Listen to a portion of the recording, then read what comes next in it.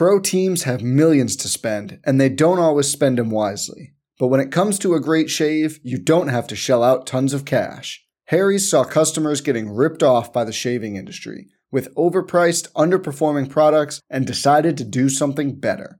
They found their own way to make beautifully designed razors for a fraction of the price of the other big brands, so you never wonder if you overpaid. Harry's shaving products look great, and the weighted handle makes shaving feel great too. I like to keep my beard neat, and Harry's always leaves me with a smooth yet crisp shave. Harry's quality is top-notch, thanks to German-engineered blades made in their own factory that stay sharp longer. You can get a 5-blade razor, weighted handle, foaming shave gel, and a travel cover for just $3 at harrys.com/bluewire.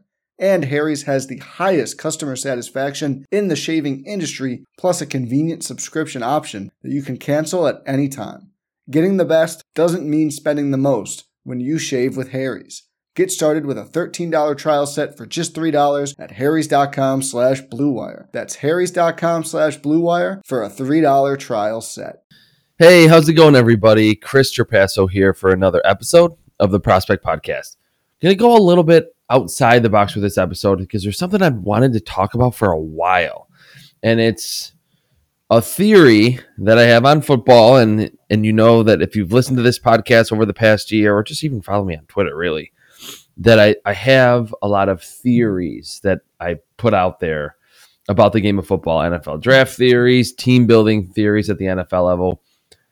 I think we saw on Thursday night and are seeing this season the prime examples of my theory that the NFL is not a league that is simply showcasing the best players on every single team, every single Sunday, Thursday, Monday night.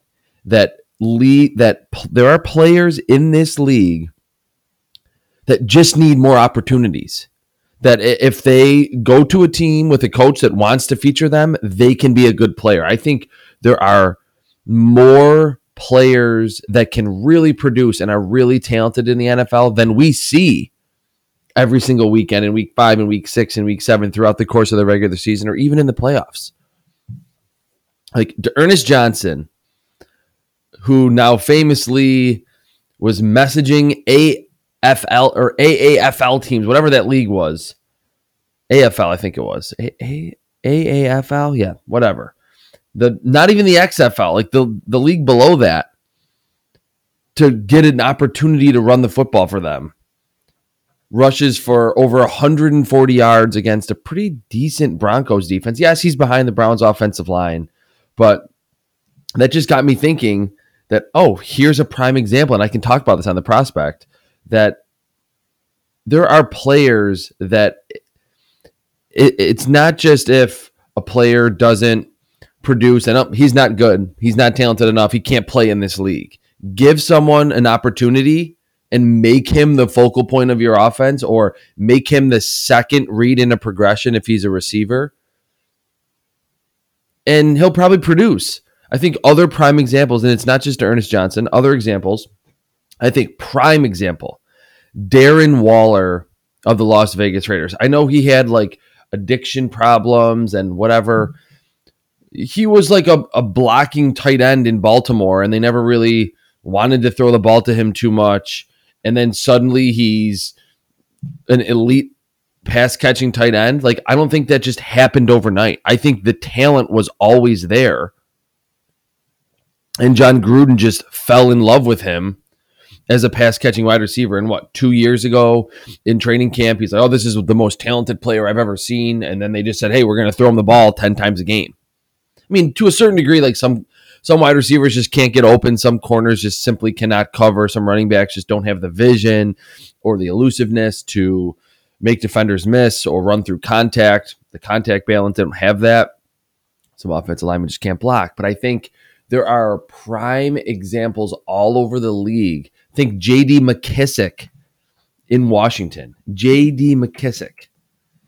They have seen that he can catch the football pretty well, and they want to throw to him a lot. This is a undrafted free agent out of Arkansas State in 2016 draft class, was with Atlanta, then Seattle for 3 years, flashed a little, then in Washington in 2019, and in the past 2 years, or in Detroit in 2019, and then the past couple of years in Washington, he's become like one of the better pass catching running backs in the NFL. If you have JD McKissic on your fantasy team, like he's that guy that can win you a league as like your flex player or your second running back.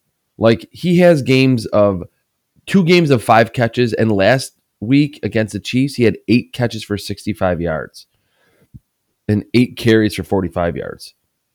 Of course, last year he famously had 80 catches for 589 yards with 2 scores. Like, talk about PPR monster. That's JD McKissic. And they just said, hey, this guy's pretty good. He flashed a little bit, maybe in training camp or in the preseason. We're going to make him part of our team. I think opportunity is very scarce in the NFL. If you are an undrafted free agent, you're a 7th rounder. There are so many players that we see go to a different team or on their 6th team after being cut a bunch of times or were only on practice squads, and they can come up and then they can play. Like, just throw them the ball. Like, get them the football and they will make plays. So I just wanted to start with that I think when you are surprised about someone like D'Ernest Johnson coming out of nowhere, or Darren Waller or J.D. McKissic. There was another one I wanted to talk about too. I think to a certain degree, Hunter Renfrow is kind of in this, is like entwined into this theory because he was a later round pick, but really even at Clemson, like he was one of the primary reads for Deshaun Watson during his time there. And this is like a walk-on, like 2-star recruit. And I think certainly early on, he probably showed at Clemson and even in the NFL, like, hey, he can play a little bit. But a lot of times, slot receivers with Hunter Renfrow's talent level and athleticism, they get looked at, they run a route, a cornerback blankets them in practice, and all right, never mind, he can't play. Get rid of him. He's done. And I just don't think that's, I guess it's not fair. Life isn't fair, but it's just funny to me that we say, oh, this, X running back is terrible, or Y tight end can't get open. Like Dalton Schultz, his second on the Cowboys with 31 receptions. Dalton Schultz. And I watched the film this week. I sent out a TikTok on it. He's not doing anything remarkable. There have been a few catches where he's made some nice moves and made defenders miss. Like the yards after the catch skill is probably a tick above average. But a lot of what he's doing, it's like schemed open, like he's the tight end that is open on, or that is the first read on a play action bootleg, that little throw into the flat. That's like the staple of every NFL offense. It's like the first play run in a lot of NFL games. You fake the stretch run to the right, you bootleg the quarterback out after the play action, the tight end who's on the strong side of the formation pretends to block for a second and then leaks out, or maybe he's in the fullback position and he just runs across the formation at the snap. Looks like he's going to kick out the defensive end on now the weak side of the play, and it's an easy completion. That's like what they're doing. Like Dak Prescott's throwing him the ball over the middle, where he's just running right over the center, 5 yards, turning around. Like Dalton Schultz is another one where he's been an obscure tight end, and now through injuries and other things, now he's second on the Cowboys with 31 receptions, only 2 catches behind CeeDee Lamb, who leads the team with 33 catches for all you math majors out there. Just another example of opportunity is a lot more. I'm trying to like wrap my brain around like what the actual thesis of the theory is. I guess it's just opportunity can create results more than we think in today's NFL. Like, and probably throughout time. And I would say even in the past, there was even a harder time for when the like the draft was further than 7 rounds. Like it was harder for those guys to like make a ripple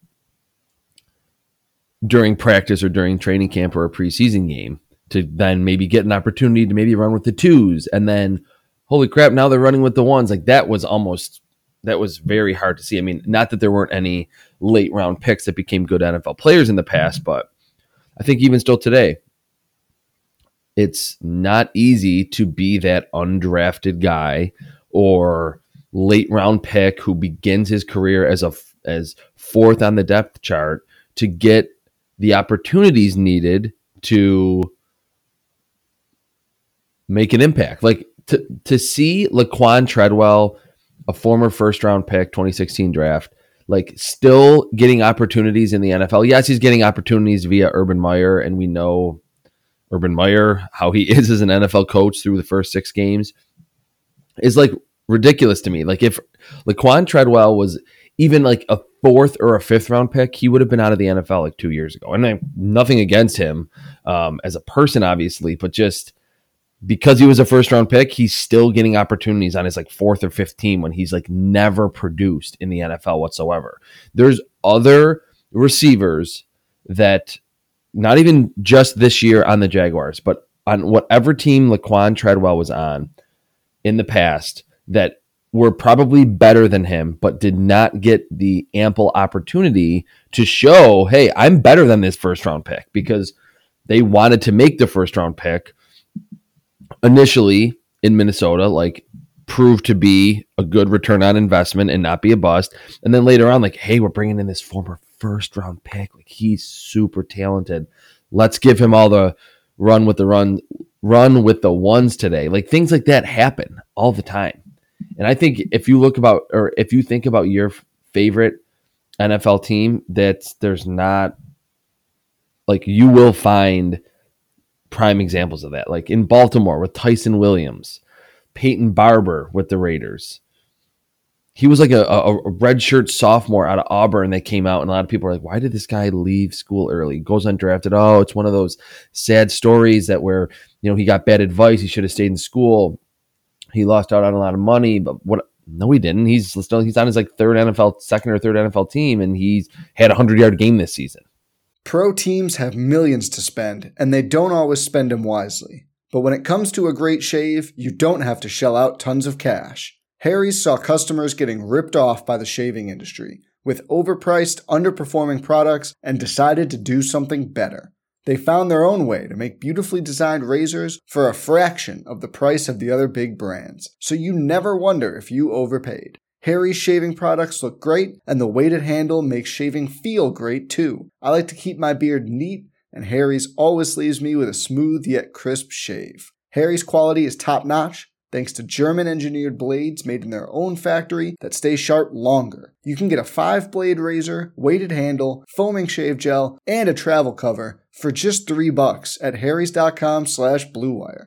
And Harry's has the highest customer satisfaction in the shaving industry, plus a convenient subscription option that you can cancel at any time. Getting the best doesn't mean spending the most when you shave with Harry's.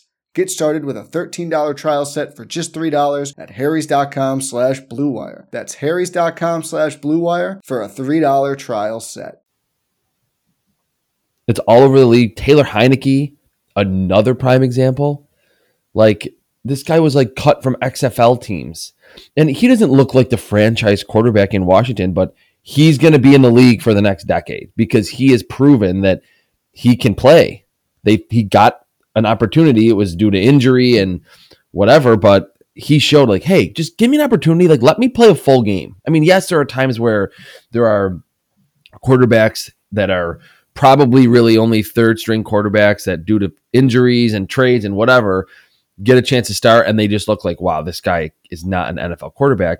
But I think we instantly throw players into that bucket, like when they are undrafted or they are 7th round picks or they have been on 5 teams in 5 years, if they don't immediately come out and have 100 yards. Well, it's not just due to the fact that a receiver isn't good and that's why he didn't have 100 yards. It's they never threw him the ball. He was the 4th receiver in the progression, or that quarterback never got to throw to the ones in practice ever. And he was the scout team quarterback playing against the first team defense, and no receivers were ever open, and his offensive line never blocked for him well enough to produce in practice. So Taylor Heineke is another example. I'm just looking at other teams in the NFL. Like, think about your favorite team. There's probably someone on that team. Oh, I know who I wanted to talk about. Cordarrelle Patterson is the biggest example of this. Like, this is a former first round pick. He's kind of not the exact example, but he's also kind of a prime example for the theory in that he was a first round pick. So it's not like he didn't get the chance to become a good player, but he was a receiver early in his career with the Vikings. And every once in a while, they would give him a jet sweep. They would maybe hand him the football, throw him a screen, some stuff that a lot of times running backs do. And now he's been on a bunch of teams. We saw it a little bit when he was in Chicago that they just said, like, hey, we're going to like use you as a running back because you're not the best route runner. You don't have the best hands. And if you added Cordarrelle Patterson early in your fantasy season, like, your team's probably won the last couple of weeks. Like, they were on a bye last week. They come back from the bye this week. But he's been really good as just a running back. And it's not like, oh, the Falcons tapped into this talent that no one knew he had. I mean, I guess they did, in that they're like, hey, we are going to hand you the ball. We have Mike Davis, and that's pretty much it.